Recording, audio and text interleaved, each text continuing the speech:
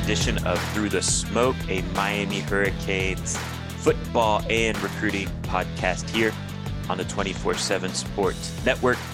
David Lake here to talk with Andrew Ivins about the surprise commitment of Cormani McClain to Miami. It's not often I am surprised or caught off guard by a commitment, and it's even less so the case with Andrew. But this is why recruiting is fun to follow, interesting to follow. Cormani McClain gave his pledge to Miami, number 2 overall player in the country, cornerback out of Lakeland, Florida. Andrew, you were there. Take us through just everything you experienced and maybe what you've learned after the fact in terms of how this all came together. Well, first off, I'm glad you're not having to fly solo on the podcast. But I've been enjoying them. You're doing a good job. People think that's easy, but it's not. And the second thing I'm just going to say, I'm not at my normal office, so Wi-Fi might be a little spotty. I apologize on that. But yeah, man, Thursday night, just completely wild. And, it's not often you get surprised. And the more I've sat and marinated on this, maybe we're going to just get more of these, like, maybe there's going to be more twists and turns. And let's be real. Yeah. Let's address the elephant in the room. Like, the NIL era is creating a completely different ball game. And, Miami's on point as anyone when it comes to NIL, and so is the University of Florida. So, I mean, let's just put that out there. But I think coming in, woke up Thursday morning, all signs pointed to Florida for Cormani. And I went back into all the stories I'd ever written about him. And the first one from 2 years ago, the first quote he gives me is, "Oh, I really like Florida," or something along those lines. And I had long thought that's where he wanted to go. And then you start just kind of piecing the puzzle pieces together. The general rule of thumb in recruiting is always follow the visits. And I know Cormani took an official to Miami in June, but he didn't show up for a game since then. I mean, after that summer dead period, the only place he went was Florida for the Utah opener. And then he cancels the Alabama visit. And again, I mean, just from every side, it's not like, it's not like some people were in the loop and others weren't. Like, Miami was pretty airtight about where this thing stood until the 11th hour. And I actually got tipped off by someone. And David, in kind of like the fog of the war. I kind of did too.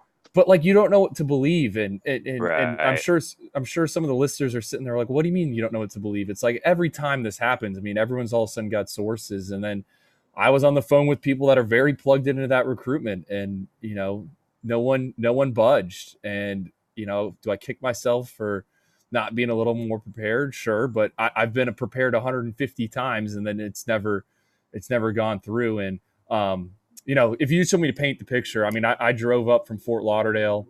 We were going to broadcast it on CBS Sports HQ, and I got into Lakeland. I went to Lakeland's walkthrough. I actually missed Cormani, but I talked to some of the people there, and, no one said really anything. Then you drive into town and you pass this like University of Florida fan shop, and it's it's 5 minutes from where Cormani's announcing. And it's like, all right, like, it's all the stars are aligning. And then I get there and I'm trying to coordinate with a producer that's in Connecticut. I got like a sound guy, a camera guy. They have no idea what's going on. And, I go through this whole kind of rundown thing with some event coordinator who, she's probably set up some baby showers and bar mitzvahs, but she's never done like live TV commitment. And why is this important? Well, we have this whole schedule that we're going to go off of, and Cormani shows up late. He walks in with his entourage of people, and most of the people in the entourage were like wearing University of Florida gear. I'm like, all right, like, maybe he should have told these guys not to tip him off. And then Cormani sits down, they introduce him real quick, and then they play this really good documentary. And, I think it's hard to describe the setting there. Like, I think a lot of people think there was hundreds of people, and there really wasn't. There was about 50 people, I think. There were some Miami fans, there were some Florida fans, and then really it was just family and kind of friends. And then the plan was a bunch of people were supposed to talk about Cormani. And then next thing you know, I mean, our cameras aren't even rolling. Cormani picks up the microphone and puts on a Miami hat and then throws up the U and is like, I'm going to Miami. And everyone's like, I was shocked, because I thought it was like, all right, A joke. we've seen these kids throw the hats, right? We've seen Right. people bring out bulldogs. We've seen live gators this cycle. We've seen Peter Warrick come on stage. Like, I'm like, all right, like this is just getting this thing kicked off. And he's like, no, I'm going to Miami.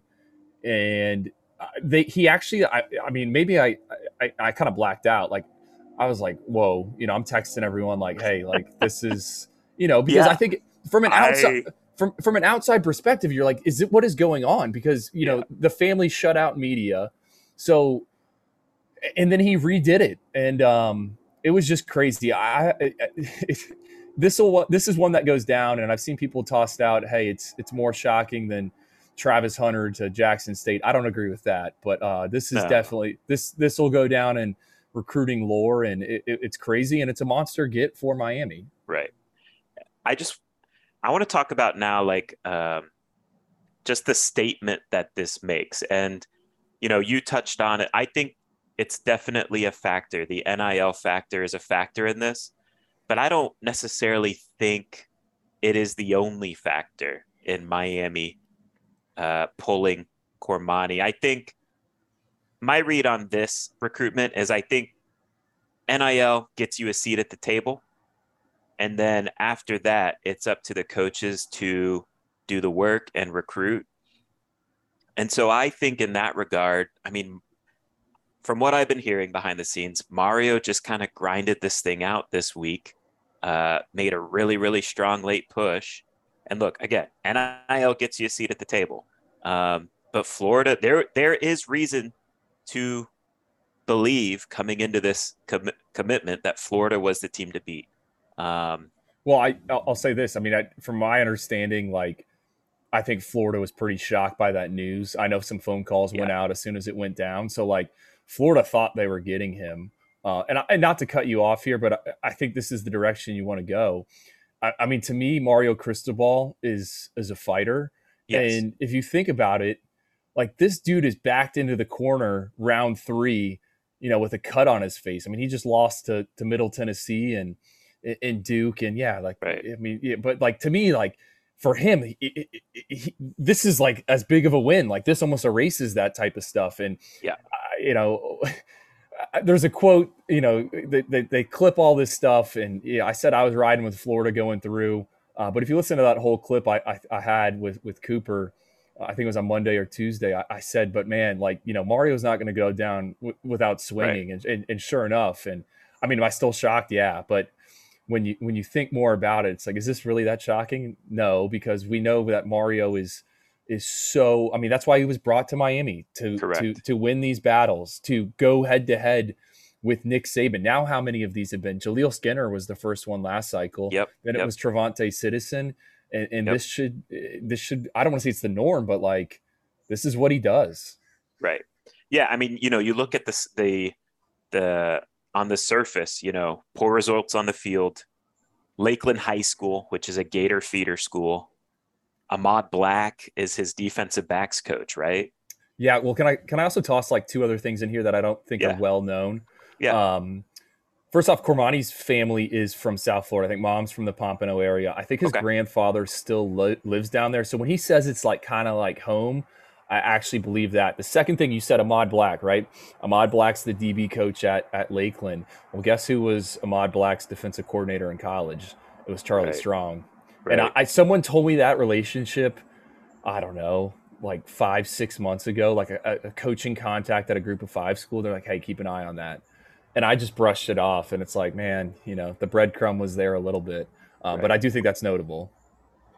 And yeah, I mean, you touched on this too, but to me, like, this is a much stronger indicator, especially in like year 1 of his tenure, in terms of what is to come on the field with results. And, I think it's a situation where both things can be true, right? Like, Miami results have been poor this season. There's no excuse for losing to Middle Tennessee and Duke. That is true. I think it's also true that Mario Cristobal deserves time to recruit, get his players in here. And if he keeps pulling off these type of recruiting wins, things are going to turn. Let's talk about the type of player Miami is getting in Cormani? What does he do well as a corner? And then what is your kind of expected timeline of being, let's call it a significant Yeah. contributor? So, I call him kind of this new age corner, and I've been calling him that for a while. And I don't know how much NFL people watch. I mean, it's football nonstop in my household. But I think if you're trying to picture what Cormani is, I think the top two rookie corners in the NFL right now, which would be Sauce Gardner, who came from Cincinnati, went number 3 overall to the New York Jets, who's having an excellent rookie season, and then Right. Tyreek Woolen, who was a 5th round pick. Now with the Seattle Seahawks, I think he's got 4 or 5 interceptions. Well, what are those guys? Those guys are both really long, twitchy corners with elite ball skills. And I Yeah. think that's kind of what Cormani is. He's kind of a blend between those two, a mix between those two. Yep. Cormani, I mean, I remember the first time I met him, it was at a 7-on-7 in Orlando. They're like, hey, this is going to be a guy. And you're like, okay. And then, he started off playing wide receiver. That's what he was. He was a wide receiver at Lake Gibson High School.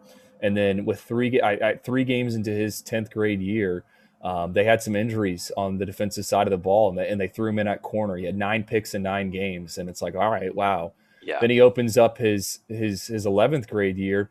He had 4 interceptions in 2 games, so he had 13 in 11 games.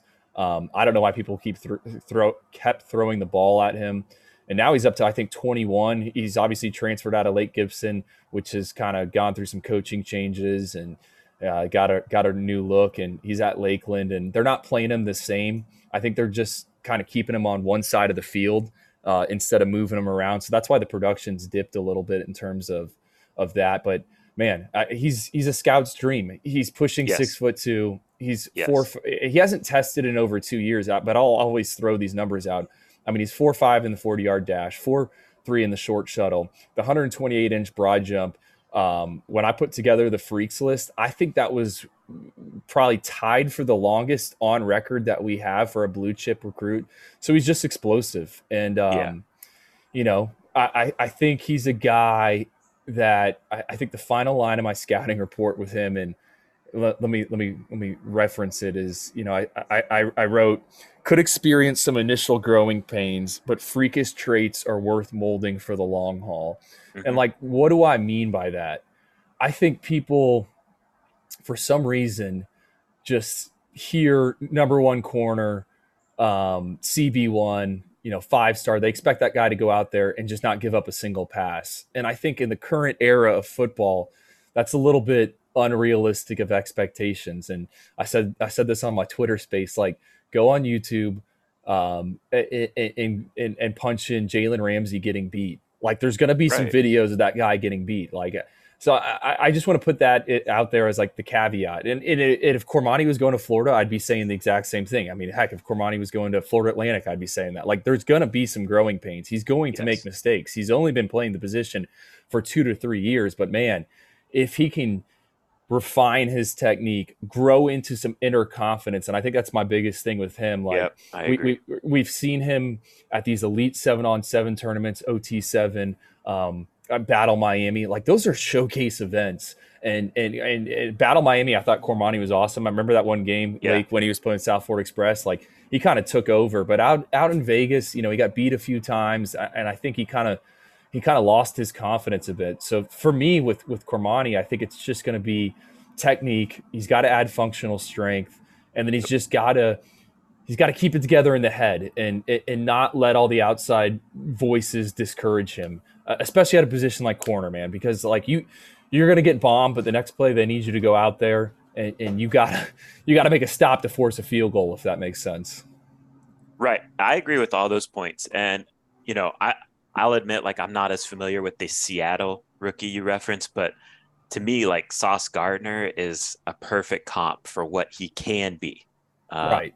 if he continues to develop. So Tyreek Woolen was a kid that Matt Rule tried to flip, that ended up at UTSA, and he was a wide receiver all through high school. I mean, obviously Okay. he ran a 4.28 at the combine. I mean, who knows what Cormani could run in 4 years from now after he's in a strength program and doing just that. But Right. he's a 6'4" guy, he's a big leggy corner, and I think he's a good blend between those two. But I think if you're a Miami fan, like the most encouraging thing for me would be like, all right, we have this like big long frame corner, and like these are kind of in right now in the NFL. And if you want to get into like scouting theories and personnel, like I think it's eventually going to shift back. Like you're going to look for more of the small slot guys, but Miami's got a guy that I think you asked how early until he could play. Like I would expect him to be on the field relatively early as an outside corner. Like I think Yes. he can do that. He's probably not far off from what they have right now. Yes.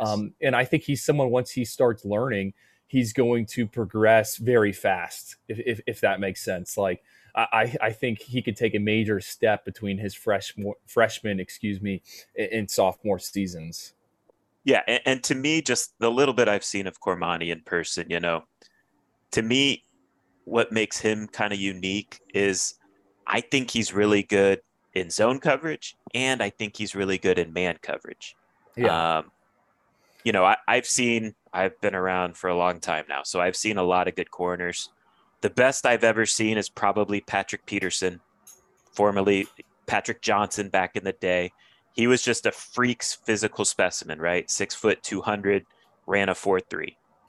Janoris Jenkins, right up there too. Dog mentality, physicality, play would hit you like he was 220 pounds. And then the other one that kind of stands out to me is Patrick Surtain. And he's Oof. just, he was just so technical. You know what Yeah. I mean? Just like obviously son of a big time player. Um, and to me, similar to what you're saying, Andrew, what's that? Like those three guys were just elite mentalities. Like not only did they have the physical talent, like you have to have that, but they were just pro mentalities day one when they stepped on campus. They were going to earn playing time right away. And to me, I'm not saying Cormani doesn't have that. I just think I don't that's the think we. question. Yeah, I don't think we know yet. Does that make sense? Yeah, Like right. we don't know. And I think if you're a Miami fan, I think something to keep an eye on, like, is what happens here in the state playoffs. Talking to some of the people at Lakeland, Cormani's going to start playing receiver for them again. They've just been kind of they're gonna double duty him again because the games matter. So Lakeland in theory, and I don't know the classifications again. I don't know what they are. I mean, I think they're 4A Yeah. Metro or something. I don't know, but I mean, if you're just kind of wanting to track something at home, I keep an eye on what he does. Like, what type of performances do we get? Um, can we also talk about Demarcus Van Dyke here? I think he deserves Yeah, kind yeah. of. Big I time. mean, Go ahead. because Cormani brought him up. Um, you know, I said this and it's already out there, so I'm going to say it again. Like to my understanding, like Cormani doesn't really communicate with Jamal Adai like much. Hmm. Like DVD's kind of running point, and I think that's super interesting. And I think DVD deserves every bit of the credit. And sure, NIL played a factor in all this, and that still shouldn't be taken away from him because, like you said, you got to initiate that relationship. And I think Cormani trusts Demarcus Van Dyke, and Demarcus Van Dyke, if you look at it, man, he just beat out T Rob, who's Right. essentially his mentor, and Corey Raymond, who is, you know, OG. yeah, renowned as one of the best recruiters ever. So I think he deserves a ton of praise. I think, I think uh, this gets him a job somewhere. This is off topic, but yeah, like, yeah, dude, I tweeted that as well. I'm like, okay.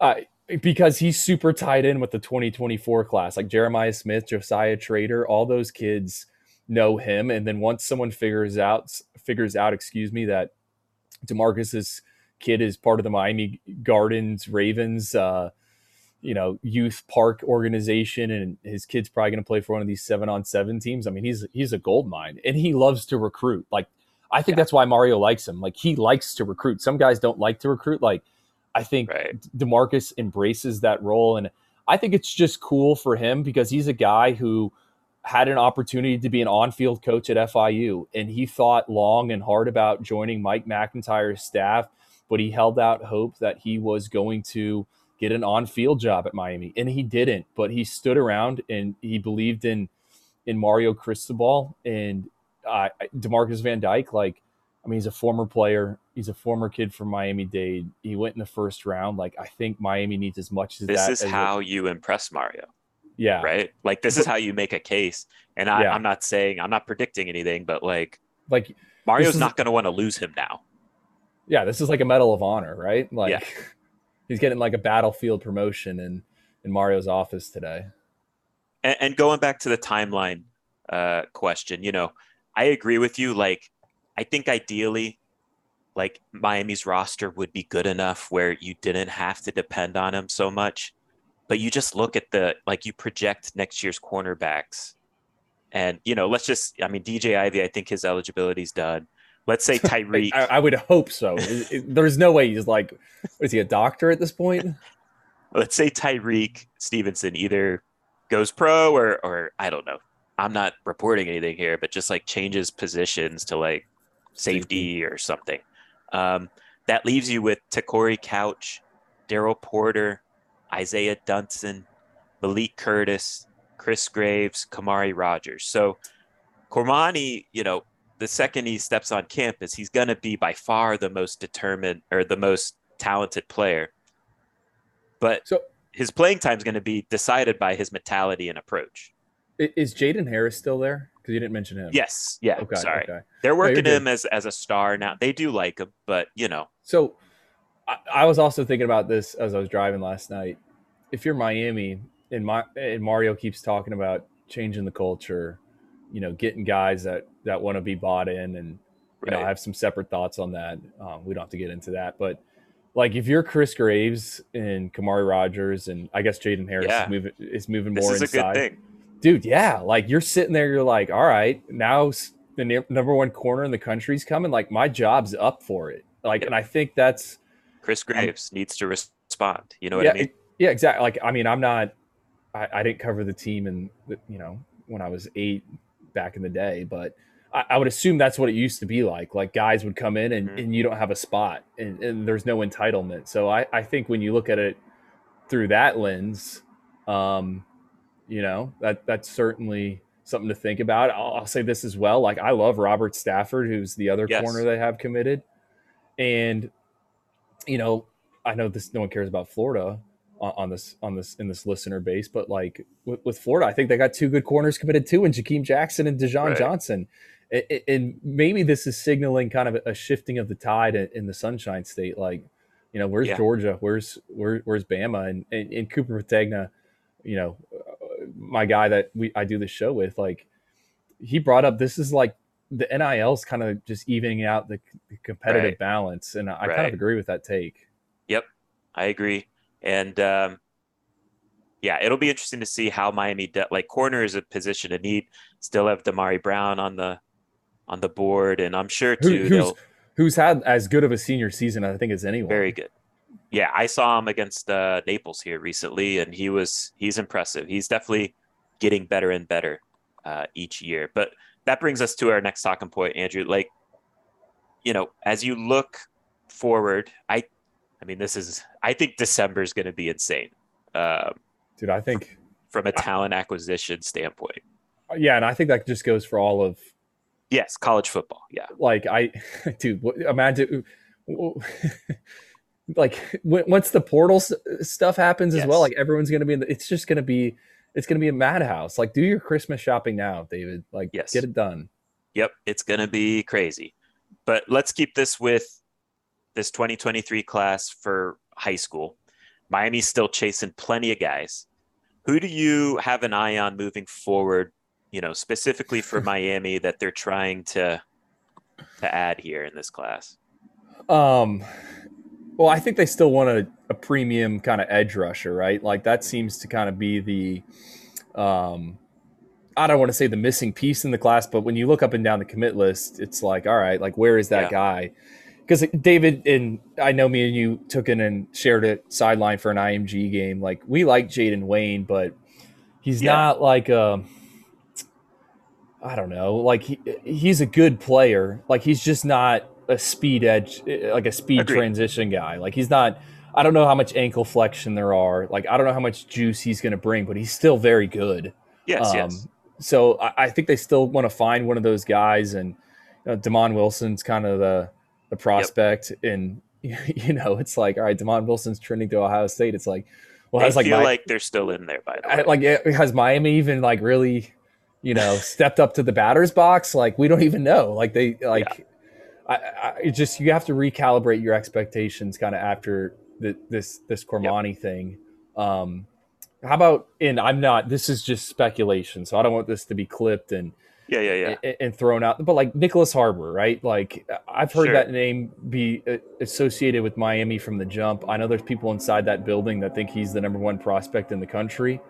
Hmm. Like, what if Miami just gets an official visit from him at some point down the line? Like, Right. like that could happen. So I think he's kind of like the pipe dream, Yep. but someone you definitely talk about. Um, Ruben Bain's going to be a fascinating one to me. The legacy out of Miami Central, They really, really want him. Really, really want right. him. What's your take on him? Because I know you were at the IMG Miami Central upset. Yeah. Um, I think he's kind of taken his game to another level here as a senior, and it's like all right, you have 29 sacks as an 11th grader, and it's like how do you elevate your play? But he's found a way to do it. He, so coming into the year, there was a lot of, coming into this season, there's a lot of, Alabama buzz, right? And I'm just looking at his physical profile of like, a little sawed off, um, you know, kind of a tweener, right? So I came into this season being like, there's no way he should go to Alabama or he's an Alabama caliber player. Went and watched him against IMG, and he's definitely an Alabama caliber player just because he's so technical at the high school level, and it's going to translate at the college level. Now, if we're projecting for NFL, yeah, I do think he's an NFL level player. Is he a first round pick? Is he a second round pick? I don't know. But to me, the bottom line with Ruben is he's going to be a very good college player. I think the easy comp just through a Miami lens is current defensive lineman Akeem Mesidor, who, you know, also a tweener, but gets it done with his, technical ability. Um, and so, yeah, I think he's a big time guy. I don't know if he's a defensive end. I don't know if he's a three tech. And honestly, I think defensive line play is kind of becoming positionless in a lot of ways too. So I don't know if that even matters, No, I think that's a great take. No, for sure. but I think he's a big, big, big time player. And I he has the mentality that Miami wants. right. He's going to potentially leave Miami Central with 4 state titles. I mean, he Yeah. should. Um, you talked to the coaching staff there. They have him wearing number 4 this year because that's a special number Yep. at Miami Central. So no, I agree. Like I think he's a guy that you can play early, situational rusher, and then kind of just see, hey, where does his body look like in 2 to 3 years? I think that comp's great. What you said with Messidor, I said Kier Thomas, who was at Florida State last year and had a big Mhm. season. It was also a Central graduate. To me, it's just a fascinating recruitment because we're a little over 2 months out from the early signing period, right? Yep. And it just seems like 4 schools that think they have a legitimate shot here. Sure. And it's some interesting players if you think about it, right? He's been to Auburn already. He keeps going back to Auburn. I think Auburn's absolutely in there, but it's like, hey, what's going to happen with Brian Harson? That's a big elephant in the room. I mean, to be honest, I went to a game at Auburn this year, like left that game, the Penn State game. I was like, dude, this guy's getting fired, and he's still Yep. employed there. So, what happens with that? Then he's also up at Louisville, and I think Yep. he's going back there on Saturday. Louisville could get an official visit. We know what they've done with their class. They are also very active in the NIL space, but Scott Satterfield's on a hot seat. And then the one I keep pointing to, but I'm not questioning if Saban's dynasty is crumbling, but Alabama doesn't seem to have as much of a grip right now on the Sunshine State as they once did. And I could eat my words, Right. December There's a long 20, ways to go. yeah, December 23rd, I could be eating my words saying that. But I talked to Bain's parents, and they brought up kind of spending the weekend in Tuscaloosa with Nick Saban around him. I think his dad's what he said to me is like, you grow up watching Saban or you don't grow up, but you see him on the TV, and then it's like Saban turns to you and is like, hey, I want your son. It kind of hits a little bit different. So And then Florida State's in there as well. Like you can't leave them out. So that'll be, what's the next big crazy recruitment? I think it could be Ruben Bain. Yeah. And again, like Mario is, everything I've been told is, Miami is obsessed with him. So, um, And then here's the other thing. Like I'm just scrolling down the target sheet on your guys' site. Like you go down to like some of these categories. I mean, as soon as the season ends for Miami, like the focus isn't going to shift to like, hey, what's the coaching staff looking like in 2023? It's gonna be like, all right, what can we grab? And yep. like a guy like Roderick, there's going to be guys that aren't even on the radar now that are taking official visits that like all of a sudden just turn into uh, priorities. And Cooper Patagna, who worked with Mario, he says it's BPA, best player available. Like they're going to go try to find a bunch of BPAs out there. So that'll be, I think, an exciting time if you are a Miami fan. And I know too, you don't have to touch on this at all, but like, again, I went and saw American Heritage against Naples, Damari Brown, the corner we referenced earlier. Of course, also on that team is Ohio State commits Brandon Ennis and Mark Fletcher. And this just highlights the type of recruiter Mario is. He is still recruiting them as hard as anyone. He has not conceded them to Ohio State. So I think that's something to watch. Can they pull it off? We'll see, but Mario's not going to stop trying. I also hear he's still trying really, really hard with Hakeem Williams, the Florida State wide receiver commit. So, well, he ain't going to stop.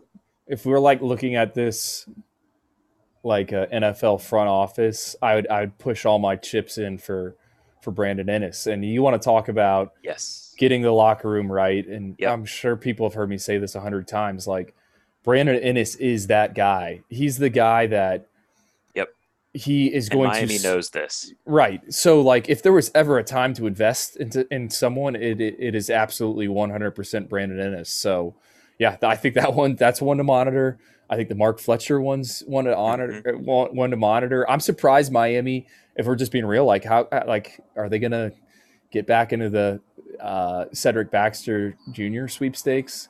Two other names that kind of piqued my interest. Are they going to try to make a run at the St. Thomas Aquinas safeties, King Mack, Conrad Hussey? I mean, King Mack, from my understanding, like grew up really, really liking Miami and Sean Taylor and all that stuff, and Ed Reed. So, what happens there? It'll be interesting. Again, December is going to be insanity. There's plenty more names. I mean, you're right. Like, this staff doesn't give up. And that's the biggest difference in the last 15 years of staffs, where even just going against an Alabama, Miami would shy away from that. Mario does not do that. Mario doesn't care if guys committed. He doesn't stop. I want to discuss Emory Williams. I know you went back and you've been going through some senior tape of the top ranked quarterbacks in the country. And you were telling me via text that, Emory kind of holds his own. What are your thoughts of how Emory's performing here as a senior? Yeah. I've kind of took it upon myself, I'm as involved as I've ever been in our rankings process, but, we're 6, 7, 8 games into pretty much every quarterback's senior season. So I think last week I probably watched 65 different senior cuts or highlights, and then pulled the numbers for guys that are going from FIU to the best of the best. And to me, Emory Williams is certainly there's something there. Like when you kind of compare him and watch him to other guys in his range, or he stands out. And does this mean he's moving up in the rankings? Like, I want to preface this and be like, I don't know that. I don't have an answer for that. I don't know how the dominoes are going to fall. I don't know if I'm fighting for him to be a fourth star. But what I'm saying is, like, I like what I see, right? And I've had a bunch of question marks about him and, his team's record. And I was talking with some people that are part of the Elite 11 staff, and they brought up, hey, this kid's like a football junkie. And I was like, all right, like, what do you mean? But if you go into his huddle, and you start watching the games, he like basically says what coverage he's throwing at, what check he made at the line of scrimmage. It's super rare. I have not seen that He on many. voices over it, or what do you say? No, it's just like it'll be like the clip, and it'll normally like circle the guy. It'll be so you know where your Okay, eyes to I go, but got you. it'll be like, hey, third and 9 here, cover 2. I check into this and throw that, and it's just like, Okay.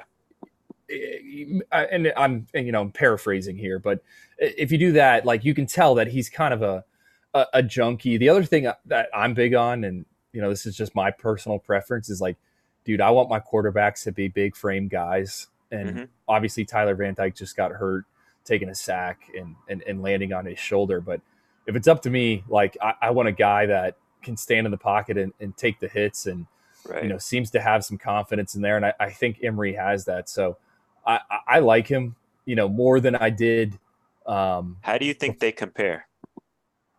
him and Rashada. No, sorry, him and Van Dyke. I think that's a I think that's a fair comp. I'm still trying to find one um, for Emery. I think the one I have on his profile right now is Jack Miller, who's at Florida, the former Ohio Hmm. State quarterback. I think they're pretty similar, and I think people are going to shrug their shoulders about that, like because Jack Miller hasn't had a ton of success at the collegiate level, but I think you don't really know what you got until like the live bullets are flying at the quarterback position. As dumb as that Yep. sounds, so that's why it's smart to maybe volume shoot it and figure it out. Like I go to NC State in that Thursday night game. I don't know how many people watch it against Virginia Tech, but when Devin Leary went down, Yep. NC State pivoted to that graduate transfer out of Charleston Southern, and then last night MJ Morris, Yep. former highly ranked 3-star. I think he had threw 3 TDs over 200 yards. He was like 20 of 29. Like I don't think you really know until like those guys are in it how they're going to respond and how they're going to That was the react. case with Van Dyke, right? Yeah, I mean, exactly. So, I think he's a developmental quarterback prospect with a ton of traits to work with. And I think what, probably gets Miami the most fired up is the fact that he is a whiteboard guru and he likes that stuff. I mean, it sounds like it's the complete opposite of like Jaron Williams, who they couldn't get to watch film. So, like your that's one, favorite Kane. yeah, yeah, that's one way to think about it. I'll say this, and I agree. Like, I have been off put by the record, but I think if you do go and watch his clips, like, it's pretty clear. Like, he plays on a talent deficient team. He's bigger than all of his offensive linemen. Yeah. And honestly, you can flip that argument and say, well, there might be something to a quarterback that has to figure it out and has to put the team on his back. And there might be something better to about that developmentally than a guy who's on an all-star team and can throw a 2-yard hitch to a receiver that can bust it 80 yards on his own, right? So, Yeah. Well, I'll say that too. His offense doesn't seem to have a ton of gimmies in it. yeah, Like sometimes you watch it and it's like, all right, this is a bunch of swing passes. Like right. he runs some or not he, but his school Milton runs some pretty complex stuff where there's a lot of timing, and if you're not dealing with the best receivers, I can see that being kind of an issue. I want to ask you too, real quick here about Antoine Jackson, who's reclassifying from the 2024 cycle to this cycle. He, I believe, was a 4-star for 2024 Fort Lauderdale Dillard High School. I have you updated his ranking? I honestly don't know. No, we have not, and Okay. I've been pressing our guys, and I don't. It's going to be hard for I think him to finish inside the top 247. Sure. And I'm just being Explain real. why. Yeah. Just Yeah, explain it. like I don't know if he's ready. And then the pushback on that's going to be, well, he's young, and we're seeing more and more reclassifications. I mean, Desmond Ricks is the most high profile one of recent, but Desmond Ricks is already 18 years old and really should have Right. been a class of 2023 recruit with Antoine Jackson. I'll say this on the front end. I loved him at Legends Camp. Like, if you're going to take a DB out of South Florida, like, you want the guy that looks like that and is physical and is going to press at the line of scrimmage, isn't going to back down from competition. And correct me if I'm wrong, I think he did that like as an 8th grader or 9th grader at one of the original Paradise camps. Like, Hmm. he's just a competitor in that sense. Now I think what's going to kind of hurt his case in the rankings is some of the guys ahead of him like Conrad Hussey, King Mack, like those guys have verified data points and those guys have really good resumes. Like to me, it's hard to put Antoine ahead of them, and then you start looking at the rest of the state rankings. Jordan Castile, Bryce Thornton, who's out of Milton, Georgia, who's a really good player in a high Peach State classification. I just think it's going to be hard once you stack him up for him to finish there. Now, with that being said, I think there's some stuff to work with.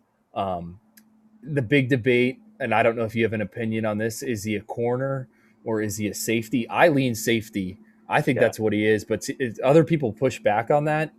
So interested if you have Yeah. a. I don't have an opinion. I've only seen him a little bit at camps. But I do know like Miami views him as a corner for whatever that's worth. But yeah, I mean, I I like, and I could be completely wrong here, and I could be completely off, but I just don't get the reclassification in the rush because I think he's definitely a redshirt candidate. Like the sure. redshirt, like if As Chris long as he Gray, knows that, I think it's fine. You like know if what I mean? yeah, like if Chris Graves and like Jaden Harris are redshirting, like Right. where is he on the depth chart August 10th next season? That's my question as well. Right. Right. Right. Right. Uh, let's stick with some, well, 2024 topics. Just looking ahead. Who do you look ahead to and kind of circle way, way early? Long way to go. Um, but 2024 cycle in South Florida, who do you circle for Miami fans to know? I think it's got to start at the top with Jeremiah Smith, Yeah. and you know, I think I only know this because I have his tweet notifications turned on because we thought he was going to commit months ago, and it's a process to turn him off. But dude, that guy watches, I think, every Miami game, or he at least checks the scores and then has some type of reaction to it. And I think that's notable. Um, and I think he's super super talented. We're actually kind of revamping how we do the rankings a little bit. Like we're trying to get more 5 stars out there earlier in the process, and he's one that I've stood on the table for. He is just Yeah. he's a guy, and I think he's going to be a fascinating one to study. I said that with Ruben Bain in the 23 cycle, but what happens with Jeremiah Smith? Like I think if he had a pick today, he's probably going to pick Ohio State. Can you blame him? I mean, Zone 6, Brian Sure. Hartline, they throw that ball around. But he seems to still be giving Miami some attention. And, I brought it up a little bit earlier with DeMarcus Van Dyke. Van Dyke's kind of tied in with that Miami. I'm going to butcher this and someone's going to get in the DMs. Like, is it the Miami Garden Ravens or is it the Miami Ravens?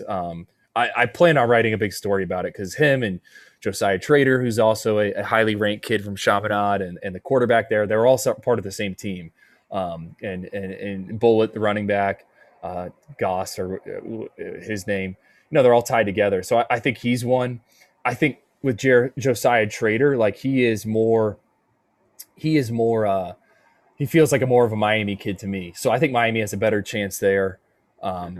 And that seems like it's going to be more of a SEC Miami battle. Whereas with Jeremiah Smith, I think Miami's got to battle Ohio State, which is wide receiver U. And then I could see like a Clemson getting involved in there, or a program like that. He seems Yeah. like one of those guys. Just talking with 2024s, because I know I don't know what direction you want to go in here.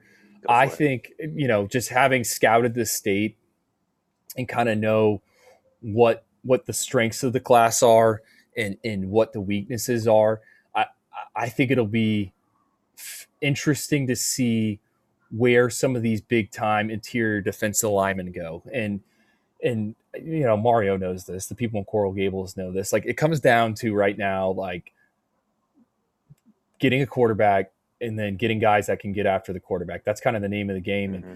I think the two interior rushers at IMG Academy are absolute Freaks. studs. Yeah, so that would be David Stone and Ernest Willer. Yep. Stone is originally from Oklahoma.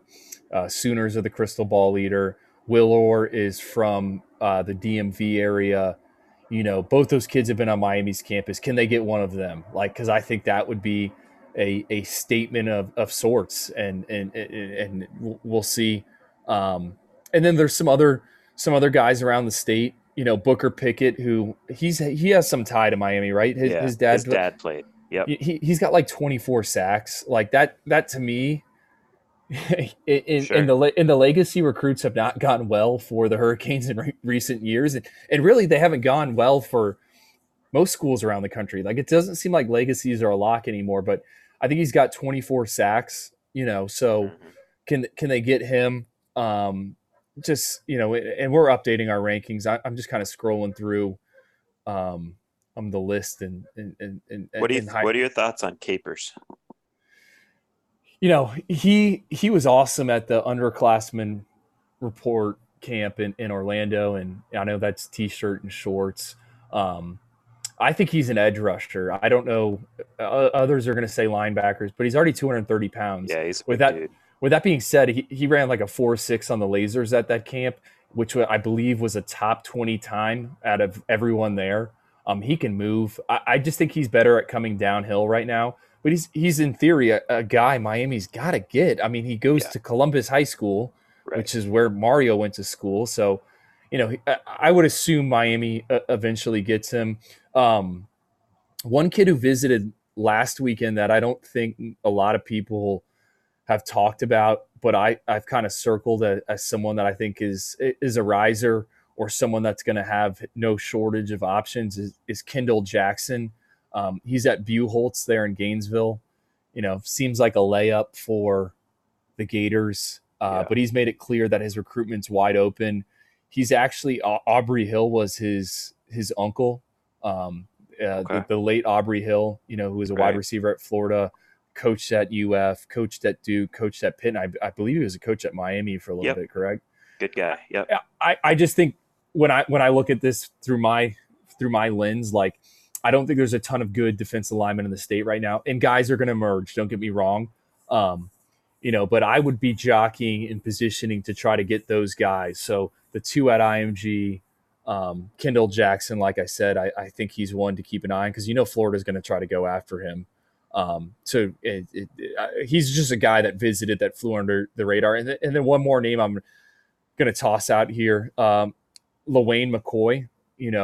I've been kind of wondering who the dude in Miami-Dade's going to be next cycle, because Trader and Jeremiah Smith are both in Broward. I think it's McCoy.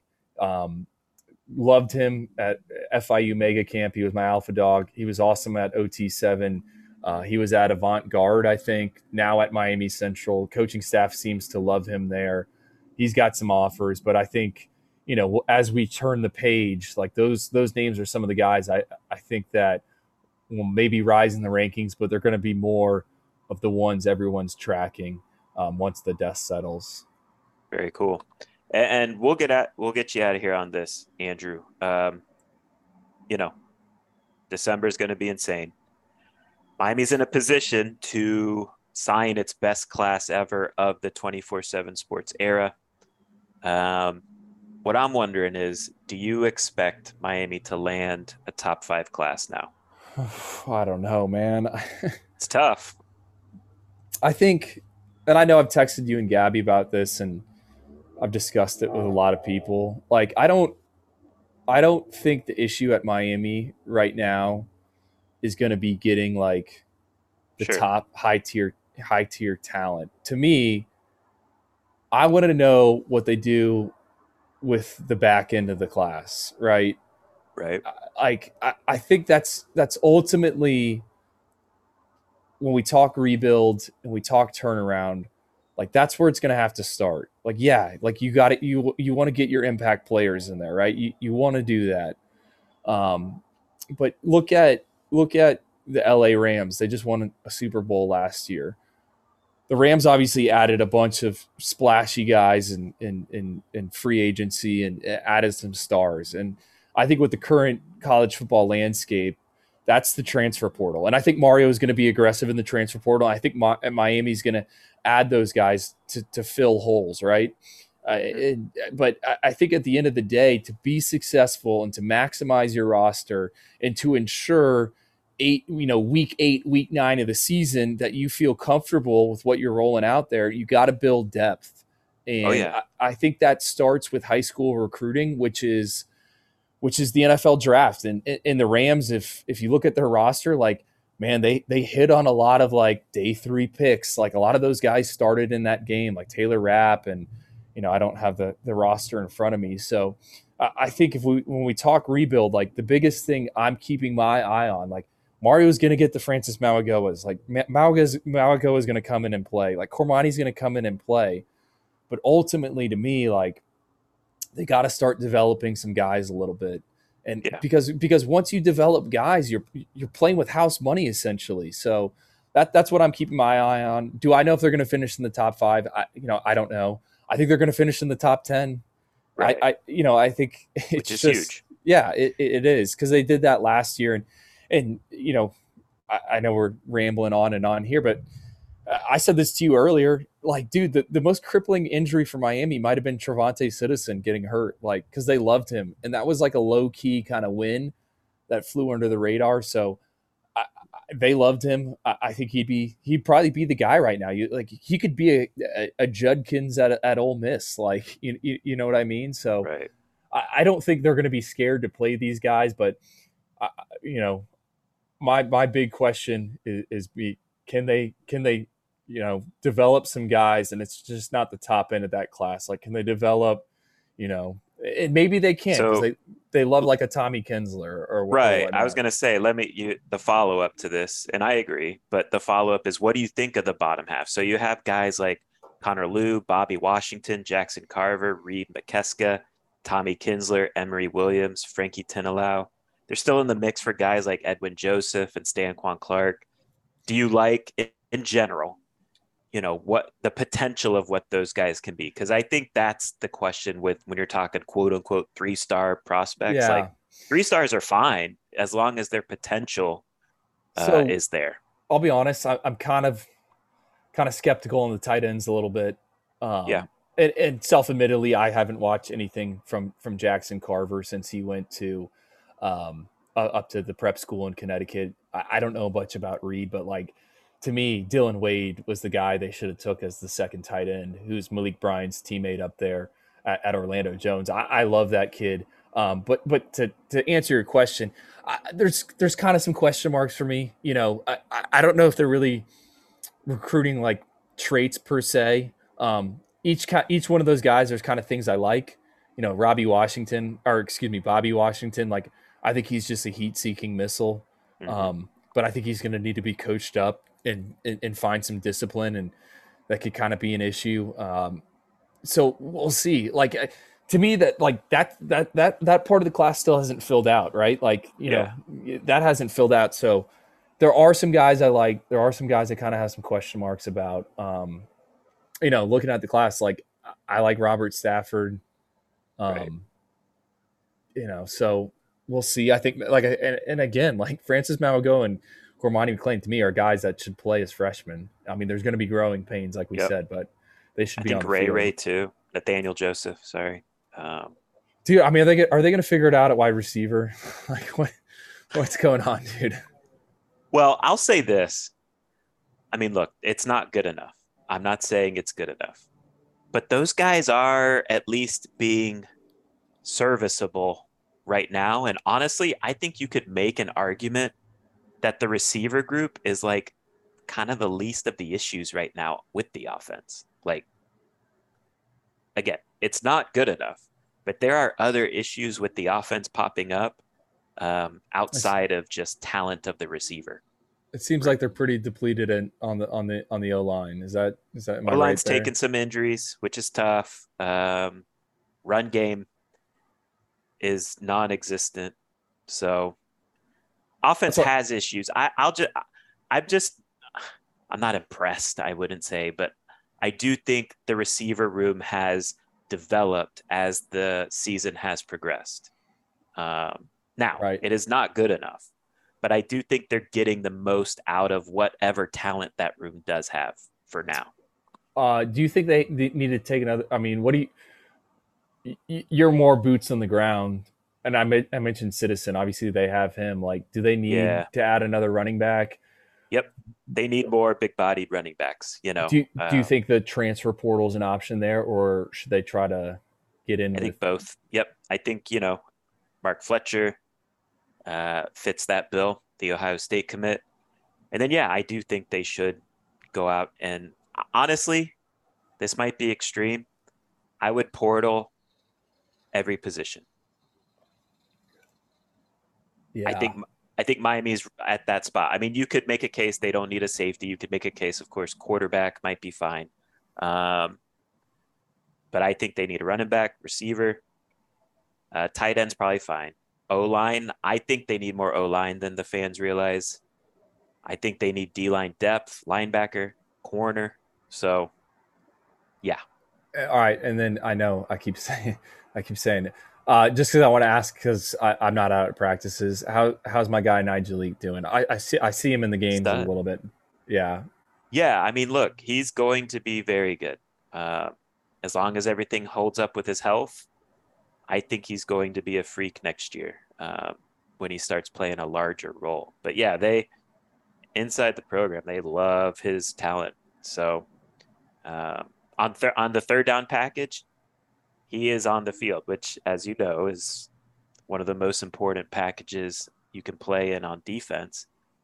They roll out him, Agude, Mesidor, and who's the other one I'm missing? I don't know. Off the top of my head, I'm missing one. But yeah, they love Nigel Leak. He's got to be, I mean, I don't know this. I'm pulling this out of my butt, but he's got to be one of the better true freshman defensive ends right now because not many play. So, Well, there's the kid out of Illinois who I think he was at yeah, Paradise Camp, dude. Like that's like one where you have to like portal. you know yeah you. I think too, like last year's class, right? There's some potential there. It's a small class, but you look at like Jaleel Skinner, if he can consistently catch the ball, he's a freak. Citizen, if the ACL comeback is fine, he's a freak. Wesley Basaint, I think he is going to be a very good college linebacker in time. And you know who's coming on really strong lately is Jakari Brown. Dude, I was gonna ask about is there any chance he plays on Saturday? From what I'm hearing, yes. We'll see, but yes, And that game's at 12, right? I'm 12:30. I'm up in Jacksonville because I'm going to a game tonight. I'm probably going to go watch the Florida commit, and then I'm going to Florida, Georgia. I might have to have the phone out. You know, I'm a huge Jakari guy or He, Jakari. don't get me wrong, like there's still development that needs to happen there, but he is taking massive steps, since arriving on campus. I mean, you saw the trajectory in high school too. He's I go just a back. grinder and he's got the tools. I go back to that state title game, or excuse me, it was the game at the beginning of the season, Corky Kell Classic, and he single handedly almost got his team a win in overtime. I mean, he was Right. just, there's a few quarterbacks that are like that last cycle. Cade Klubnik at Clemson, I call him the Energizer. Well, I wrote the story. They call him the Energizer Bunny. That's what his coach does. Like I think Brown has some of that in him. Like he's a guy people could rally around. He's He easy to, embodies the culture Mario wants. You know what I mean? Like competitor, yeah. gets the job done. And look, I think his ability to play on Saturday, I think it mainly boils down to Jake's performance. So it's kind of out of his hands a little bit. But my understanding is he's working more and more with the first team offense, of course. Yeah. Recently.